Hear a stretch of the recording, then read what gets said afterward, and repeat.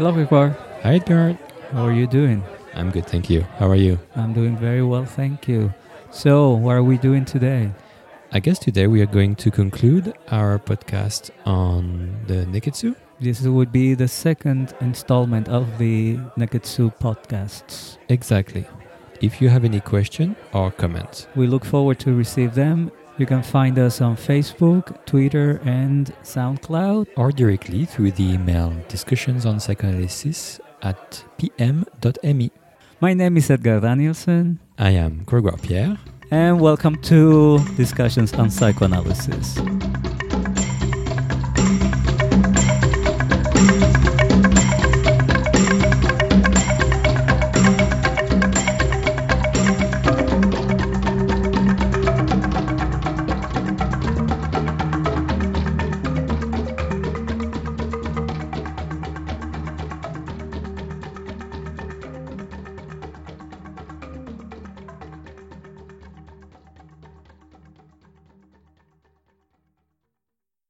So, Grégoire, just to help our audience remember some details that are important, what are Neketsu? So, Neketsus are a specific kind of manga. Manga are Japanese comics. And among mangas, you have a very wide variety of productions. So you have mangas for women, men, old people, young people. Anyway, among mangas, you have shonen.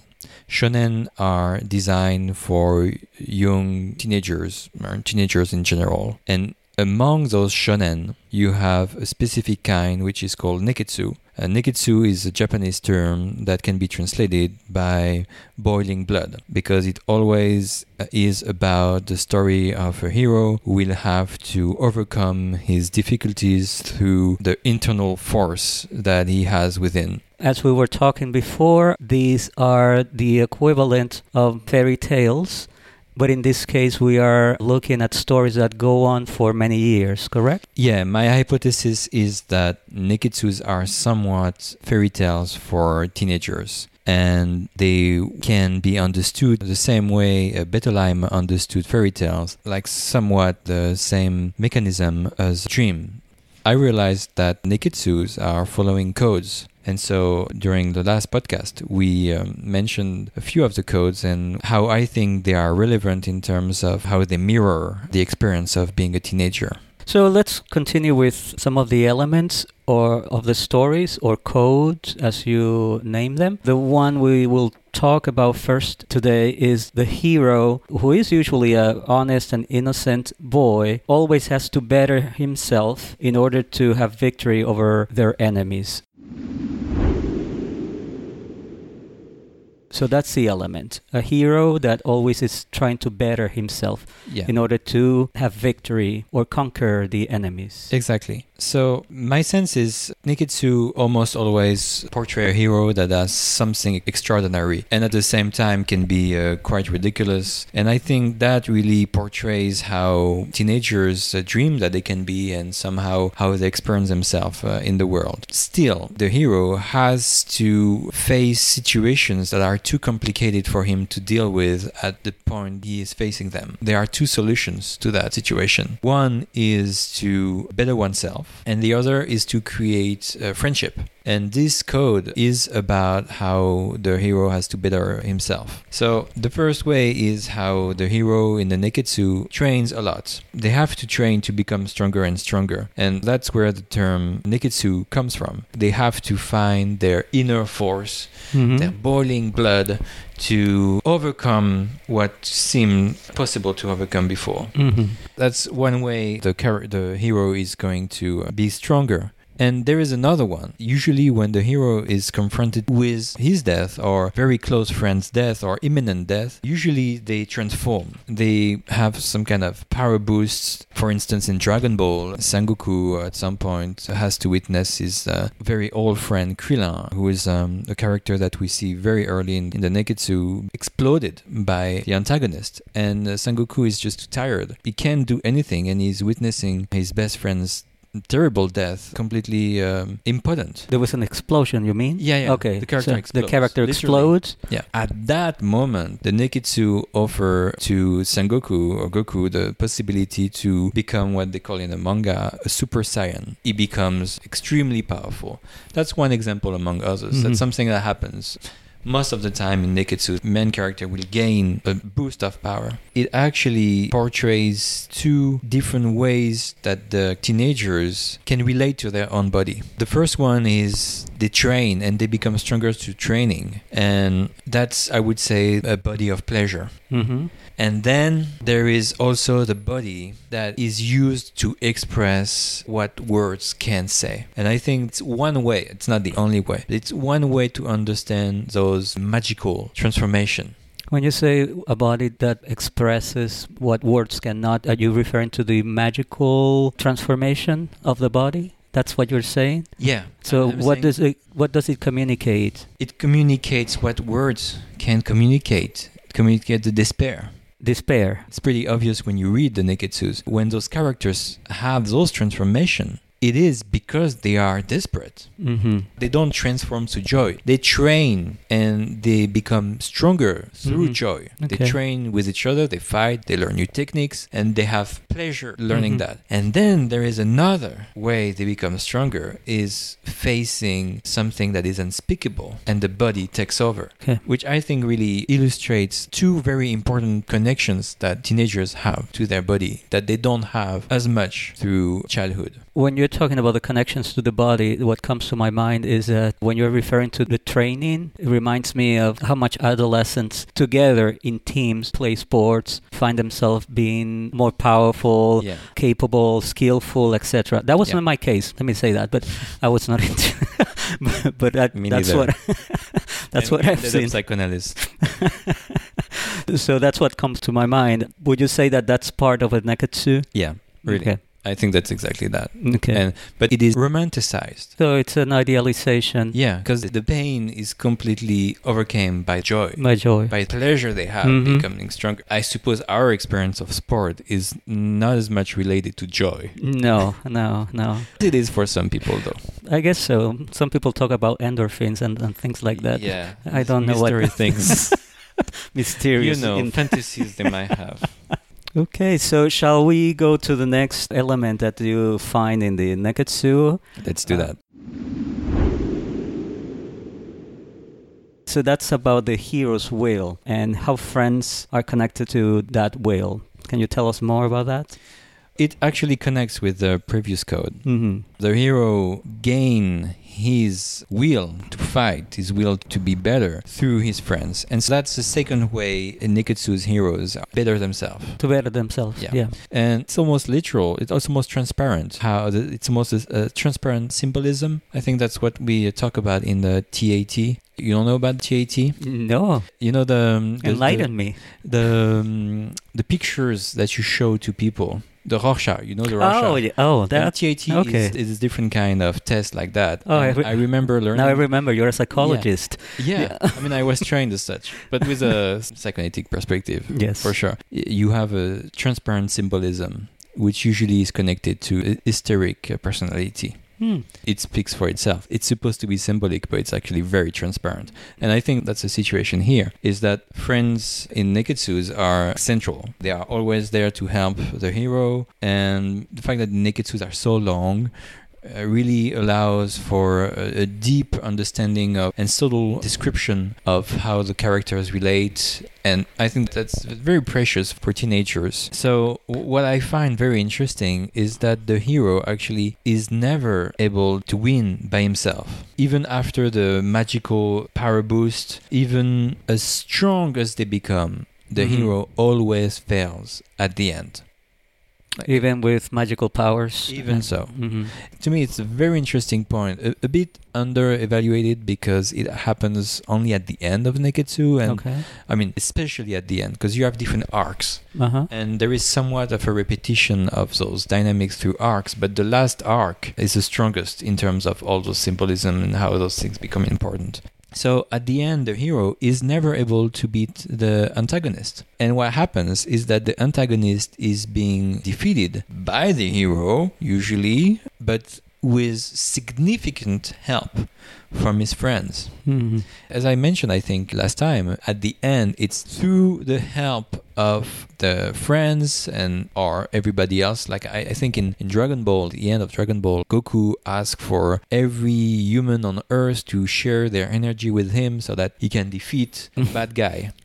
But that's not enough, because then you have to have Vegeta who will help and give the final blow to the enemy. Again, I'm going back to, it's very interesting in terms of reintegration, how you need the rival who was once someone so much in pain to really beat the antagonist, and also how the hero, as strong as he can be. And really there's a pleasure for the readers to see how strong the hero is. Mm-hmm. There's something cathartic about it, but it never works out by himself. The way you are describing these interactions with friends brings to mind the word narcissism. How do you see it unfolding in the Neketsu in regards with the fact that the hero never wins or never is able to conquer unless he connects with friends? I think the very important point in the Neketsu is that, and it's probably connected to the Japanese culture, that narcissism is not the solution. Despite the fact that the Neketsu seem to advertise in some ways for narcissism, because the hero is the center of the whole story, and Yes. you can see how the hero is getting stronger and stronger. Mm-hmm. I think the fact that at the end it is never enough is a strong message that narcissism cannot be the solution. That in a society you have to work with others. If you want to grow up, you can't just love yourself, you have to love others. That's a nice way to put it. Yeah, I think grow up. There's something to it because it happens so systematically. Mm-hmm. Now, the way you're describing this makes me think of a question. In what ways you would compare Neketsu with some of our heroes in the United States, like, let's say, Superman? There is something connected to that in the sense that every superhero has a weakness. They are in pain in some way. Like Spider-Man lost his uncle, Batman lost his parents, Superman is sensitive to kryptonite. It is something that is useful in terms of narration. Yes. But it also talks about something of a castration. But the difference is, I would say, is that Superman usually deals with things by himself. Correct. Yes. Batman usually deals with things by himself, Yes. etc. The question of friendship doesn't seem. I don't know as much comics as I know Neketsu's, but it seems to me that the question of friendship is really not as developed. In this comics that we're talking I think about. it also talks about the American culture that is a lot more individualistic Mhm. than the Japanese culture that is, for better or worse, much more Community oriented. Yeah. Also, something I would like to say is that it feels to me that in some ways we should understand how the hero becomes so strong as a way for Neketsu to offer some kind of magical relief to the teenager. I think that's something Bettelheim mentions in his book about fairy tales, is that in some ways Neketsus are giving a break to the teenager. Like saying, okay, if you are facing things that you can't deal with, losses you can't tolerate, Mm-hmm. let's use some magical thinking. Mm-hmm. Let's pretend that you become a Super Saiyan, like in Mhm. Dragon Ball Z. Or let's pretend that you become so strong in general. Mm-hmm. Let's agree that sometime life is unbearable and that you don't have to deal with it. That even your friends, even all the progress that you made are not enough to tolerate what you're dealing with. And it's okay to just dream a bit. Dream a little bit. Yeah. So the fantasy becomes a defense in that sense. A good the defense. magical, Because yeah. a good defense against the breakdown. Yeah, it's a way of dealing with the breaking of the whole world. It's a way of coping. Okay. It's very interesting that the hero has to use friends and that the hero will never succeed in defeating the antagonist by himself. Is that the hero is confronted with frustrations and that he has to learn how to manage them. Yes. While the antagonist Mm-hmm. doesn't give a damn about frustration. The antagonist goes his own way or her own way. Usually it's a male too. It's very interesting to see how they are portraying how it's necessary to renounce the dream of being almighty through their hero, and how the antagonist who doesn't renounce will be the one who loses at the end. The renouncing the grandiosity allows you to grow up. yeah, okay. Because the antagonist doesn't and can't grow up. The antagonist stays a child. Yes. And then he disappears. Yeah, I think that's a very interesting point. The next element, it's connected also to the group of friends, the circle of friends, and it's the end of the story, that group of friends come together. To me, it is an illustration of how the psychical integration is successful and how there is no more need to train and to be stronger. Mm-hmm. At the end of the story, all the characters, meaning all the different identifications that the reader can have within him, Yes. are together Yes. in peace, Mm-hmm. and they are not training anymore. They're not fighting anymore. Okay. It's over. You graduated, you became an adult, Yes. or you are on your way to become an adult, and it's fine. Yeah, there's a you- resolution. Yeah, you mourn childhood. Yes. I wanted to point that out because I think it's really not just by chance that it is so frequent. You said you mourn childhood. I wonder if also you mean you mourn adolescence. Probably, yeah. Mm-hmm. So they Probably you become can let go. adults, and Or you can maybe experience adolescence safely as a transition as you transition into adulthood. to adults instead of a transition Mhm. from childhood keeping you Okay, there. I hear you.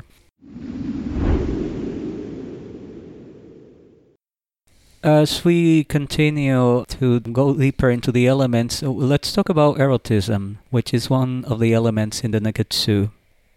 Erotism is usually present in Neketsu, but not that much. Characters are not very sexualized. You might have some female characters with big breasts Mm-hmm. who have very sexy outfits. You might have male character like that too, but there's very little sexuality between characters. It's mostly about the object that represents sexuality, the body being among the object. But Is there any kind of touching No. between characters? no, No? that's the thing, that Neketsus are very shy about that. No. In some ways, they are pretty much failing. My sense is it works out for teenagers because what they have to go through is already too much. If you were to add erotism Uh-huh. and the discovery of genital desire, it would be Too completely much. overwhelming. And so it's as if the Neketsu were in alliance with a teenager to just say, okay, let's put that aside.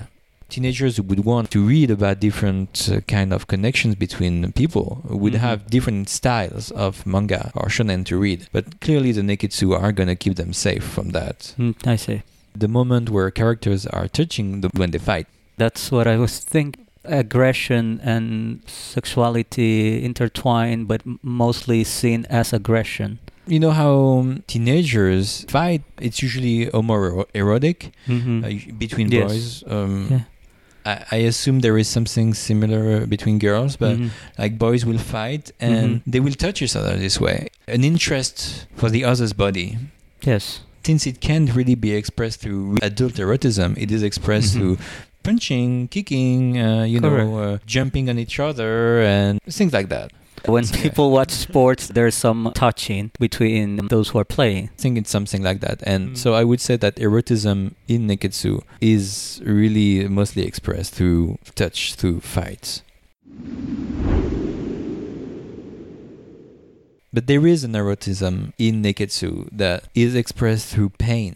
And because I think if anyone here or listening ever looked at Neketsu, they will be surprised by how much characters are suffering. You can see how bodies are being torn apart, are being dismembered, bodies become monstrous. I think it actually talks to teenagers who are living childhood, get some kind of enjoyment or pleasure through the pain they have in their body. While the body is growing, Yeah. you mean? It's talking about the confusion that Mhm. can happen during teenagehood.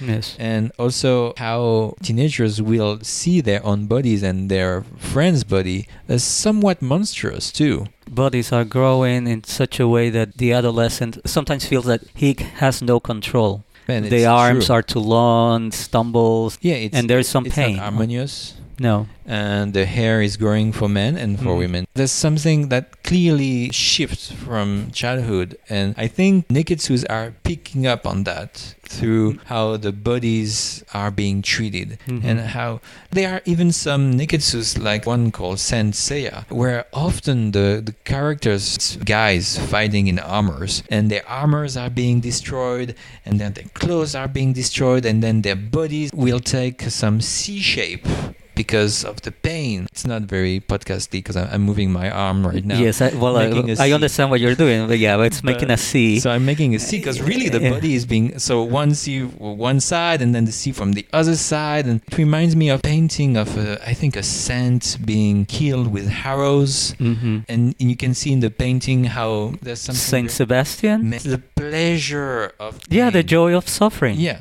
that can be very well represented in Neketsus. Fantastic. It's a narcissistic pleasure. It's never about the sexuality between two people. The sexuality is one's own. I think it reflects pretty well the difficulty of teenagers. Now that we have talked a little bit about the body and erotism in the Neketsu, let's talk a little bit about time. As you have explained, the stories, the Neketsu go on for a long time, many years, and then they stop. Yes, I think there is a financial aspect to it, but it also really helps the reader to get in touch with a subtle evolution of the characters. For instance, in Neketsus, it is pretty rare to have a character change all of a sudden without any prior explanation. It doesn't mean that you will understand while reading the Neketsu that the character will change. Are you talking about changes, physical changes, or emotional changes? Emotional changes. But when the character does change emotionally, then you can go back and see the evolution and understand all the clues that were actually laid out in the narration for quite a while. I think it's a very beneficial aspect to teenagers because they can really take their time to really get used to the object, adopt the object. I don't know exactly how to say. Feel very connected to it. Perhaps another way of saying is that it's not a threatening object. It changes subtly. And it's a consistent one, which I think is very important. It really allows teenagers to integrate the different identifications that Neketsus offer to them. But I don't think that's enough to be relevant. I think it becomes really relevant in the sense that Neketsus start and eventually end. And that, I think, is a significant difference because it does offer a complete experience with an object. You can see the beginning, you can see the end, you can go back to the beginning to understand the end. You know, the object is full. Like there is always something lacking in any object, but you can see it grow and you can separate from it. That's very important because this separation goes along with what I believe is the main goal of Neketsus or how it can be used. It's to mourn childhood. And in some ways, when the Neketsu end, it is a metaphor for the childhood that really ends within the teenager who can then now move on to adulthood safely. In the Neketsu, the hero stays alive when the Neketsu ends. So this is not about death in the old age. I think usually it's a symbolic death. It's meta in some ways. The fact that there is an end to the narration symbolizes the end of the process. And it becomes important when you compare it to other productions. Because, for instance, most of the French comics don't have a real end. For instance, Tintin, that which we referred to in the introduction of the previous podcast, which is supposedly very famous. There's no end in Tintin. It's not as if at the end Tintin finally reached his goal and is happy about it, is confident about it. No, there's a story, another story, another story, another story. And it goes on, yes. And same for comics. Superman never ends his fight or his quest or his struggles. There's no perspective. And it seems to me that the Neketsu here are offering a fundamentally different experience to their readers because when you can separate from an object, you can mourn it correctly. when the object never ends, then the separation only comes from boredom, resentment. It's not nourishing in the way Neketsu can nourish their reader and allow them to move on. Yes. You see, comics don't want to frustrate their readers. Batman is going to go on forever. Batman doesn't have a goal where at the end, the producer, the writers, all the team members are going to be like, yeah, okay, Batman's done. Now let's move on to a different character. Let's create something else. Yes. It's never going to happen. So if you want to separate from Batman or any other kind of superhero like that, you just have to be bored with it, be done with it. And I think that Neketsu are offering something much more substantial in the sense that the story ends. The story finds a conclusion. There's a closure to the story. Exactly. Yeah. One thing that you mentioned is that the reader of the Neketsu, once the character changes in some ways, the reader can go back and see how the features were laid down in the narrative. Yeah. It reminds me that in some other sagas, for example, Star Wars, after the original saga, now we are creating new stories that somehow explain what happened in the saga. Yeah. While in the Neketsu, all the details are laid out as the story progresses. You find in some Neketsus moments where, for instance, in a manga called Bleach, there are numbers of issues that are not about what's going on with Ichigo, the main character, but about something that happened way before. But it is included in the story. Correct. At some point, the main story is on pause, and you have this somewhat prequel, and then the story goes on, and you have a different look at everything that will happen after and everything that happened before. You can see that in Star Wars, it's very likely that George Lucas and the producing team didn't think it through that way. They probably had a sense of what they wanted to tell in general, but certainly not to the level of detail that you can find in Neketsu. They gave some clues about what could have happened before in the first three, like 4, 5, 6. But you can see from the 1 to 3 that there were some big gaps that they didn't think about, and that make the prequel kind of shallow in some ways. I mean, they were crap. just to put it this way. What's interesting in the fact that the story begins and ends with Neketsus is that the hero gets older in a logical way. Not just you have Spider-Man who's a teenager and then Spider-Man being an adult. No, it's chronological. The hero doesn't go back in time. I think it helps the readers to go along with the story, to identify with all the characters as they are growing up, and eventually it really helps to separate. Yes. And finally, I want to connect that with the American culture, and probably in some ways some of the French and or maybe European culture. But there's something about how it seems difficult to deal with castration. Comics are an illustration of how you need to keep on nourishing the audience, that you can think about your product instead of what will actually be useful to the people who read it. You want to keep on pleasing them. I think it has to do with it. Castration, or I think also the sanitation of life, meaning life and death. Death becomes sanitized in the United States. Yeah. In some European cultures, death is not that sanitized. People don't die. And the story doesn't die either. Something like that. Now that we have talked about all these elements, ending with the fact that Neketsus end at some point, let's talk a little bit about the clinical work. And now to the clinical work. I wanted to give some clinical illustrations to all the points I tried to uncover regarding Neketsus. Neketsus illustrate how real change, requires a number of attempts that will not always be successful. It reminds us of how the characters our patients bring in therapy are always connected to them. That when our patients talk about some figures, it's about what they have inside them. It's also what they need to separate from, and maybe what they need to learn to reintegrate. Neketsu remind us that in our clinical work, it's very important to never devalue someone that the patient is going to talk about, and that we always should try to aim at understanding how this person, this figure, is intricated in the patient's psychical dynamic. Because we can often jump into, oh yeah, this person is unbearable. Of course, you're right. Of course, it's terrible. But when you do that, yes, you can be supportive with the patient, but you might miss the fact that there are characters in the story. In the story. Yeah. So I think Neketsus can remind us of that.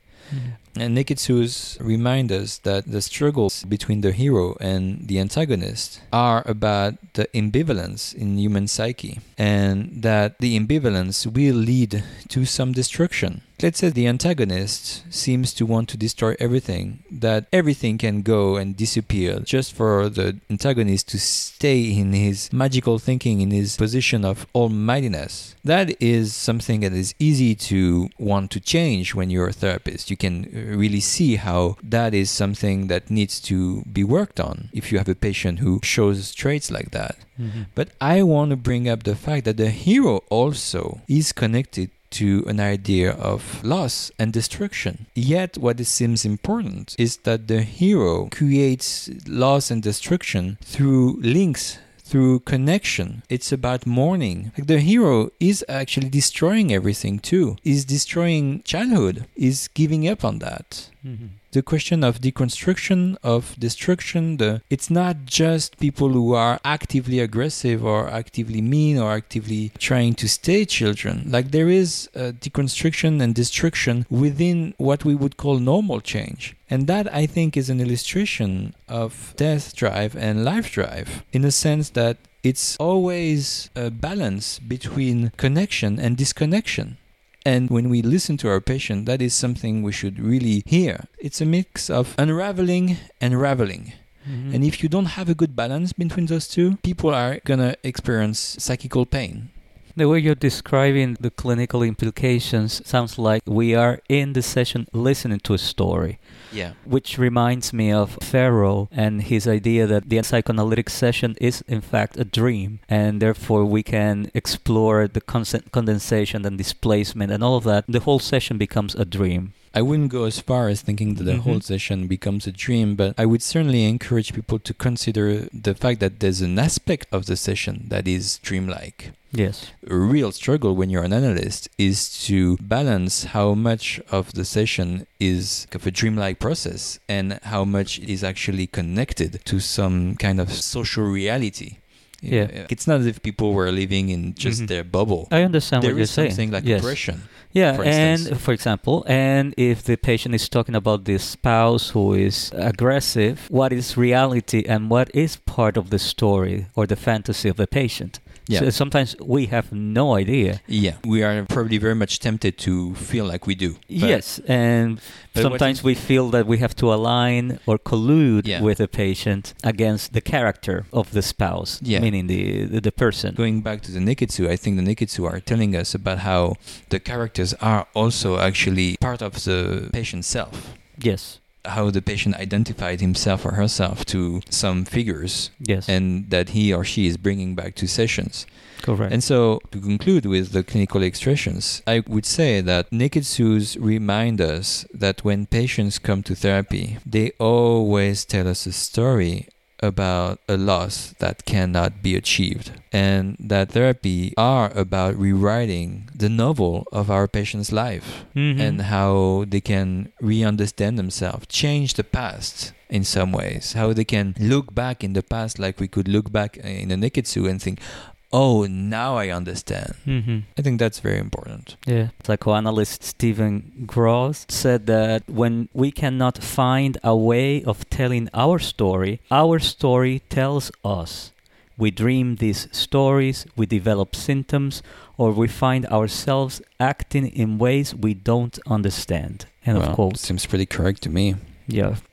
Gregor, thank you for those clinical illustrations. And now let's talk a little bit about what is missing in the Neketsu, or what fails in the Neketsu. So, tell me a little bit about what fails in the Neketsu, what's missing. As we pointed out earlier, the genital sexuality is completely or mostly evacuated or absent from Neketsus. and they really don't try to explore the complexity of loving relationship. It stays most of the time pretty childish, or I would say how a child would perceive adult sexuality. Really no inner exploration of what could happen from one person to another, with a sexual desire. Mm-hmm. So that is absent. But as I mentioned earlier, adolescents who would want to have mangas about it could certainly find some. Mm-hmm. But Neketsu certainly are not a good source for that. Also, a critique I would address to Neketsu is that they become really relevant when you finish them. What do you mean? All the question about the castration becomes relevant at the end. If you don't follow until the end, what you see are only narcissistic gratifications. The character becomes more and more powerful. Uh-huh. Nothing can resist him. Eventually, everybody loses against him. But only at the end, you see that the hero will fail. As I mentioned before, at the end of each arc, you have something like that. But the moment where the Neketsu are really turning the table around the relevance of narcissism is at the end. Only at the end, they really say, no. We gave you everything you wanted, and that will not be enough. You have to use your friends, you have to use others to deal with the antagonist. Mm-hmm. So it comes a little late. Also, I think that the representation of bodies in some way is more diverse than in most of the comics, because the physical representation of men and women, it's probably very connected to the Japanese culture, but some men are very feminine in ways you don't see at all in comics, where they are very muscular, some kind of stereotype of masculinity. While in Neketsu's, some very strong male characters can have very feminine look. Mm-hmm. And it's no big deal. And you also have very different aspects in terms of women. But most of them are white. It's very rare to see any kind of other color. For Japanese readers, it's probably not a problem, but I would say that for Americans or French readers, it can be somewhat of a problem, that there's no identification support that will display another kind of skin color than just white. I mean, you will have other colors, but they will be some kind of alien colors, like green, pink, but you don't have variety of terms of human skin color. Shades of a human skin color. Yeah. Okay. Those that are green and pink are also characters in the story, or? Yeah. Do you have any idea why they are colorful? I think it's because of the idea of the animal or the monstrous, the inhuman. It's put it in a broader way. That's where I would go. Finally, I would say that the Neketsus are failing for girls, because even if you can find different kind of body shape for either boys or girls are usually very stereotyped. It is rare to find a girl that doesn't fall for the hero or is not driven by her attachment to the hero, while the hero can certainly be in love with a girl who doesn't love him or things like that, but is driven by something else. So in terms of what motivates a female character, the Neketsus are pretty poor, I would say. Let's move now to the conclusion of our second podcast on Neketsu. As we conclude our podcast, any final thoughts? Well, I had two thoughts. First, I want to say that we've been talking about the Neketsu in terms of paper. Many people know about the Neketsu through their animated shape that people can see on TV. And I would like to mention something I noticed, that the voiceover in America I think are completely wrong in how they portray the characters. It's as if the team who decided to voice over the Dragon Ball, Naruto, Bleach, etc. didn't realize that they were talking to teenagers. It's as if they were only talking to kids. The voices are very caricatural. There's no subtlety. It strikes me because in France, the voiceover are very different, and you find animes with voiceover that are terribly caricatural, and it becomes even funny. But I think they have a sense that it is caricatural. The feeling I got from watching some anime in America is that they really take seriously the fact that being caricatural is good, and I think it's a deep misunderstanding of the subtlety of what's at stake in those stories. Another point to open, actually, is that I believe that a lot of what I understood in the Neketsu can be seen in any successful production. I would like to give the example of House MD. In House MD, you have the character of House, who is in some ways an unbearable character.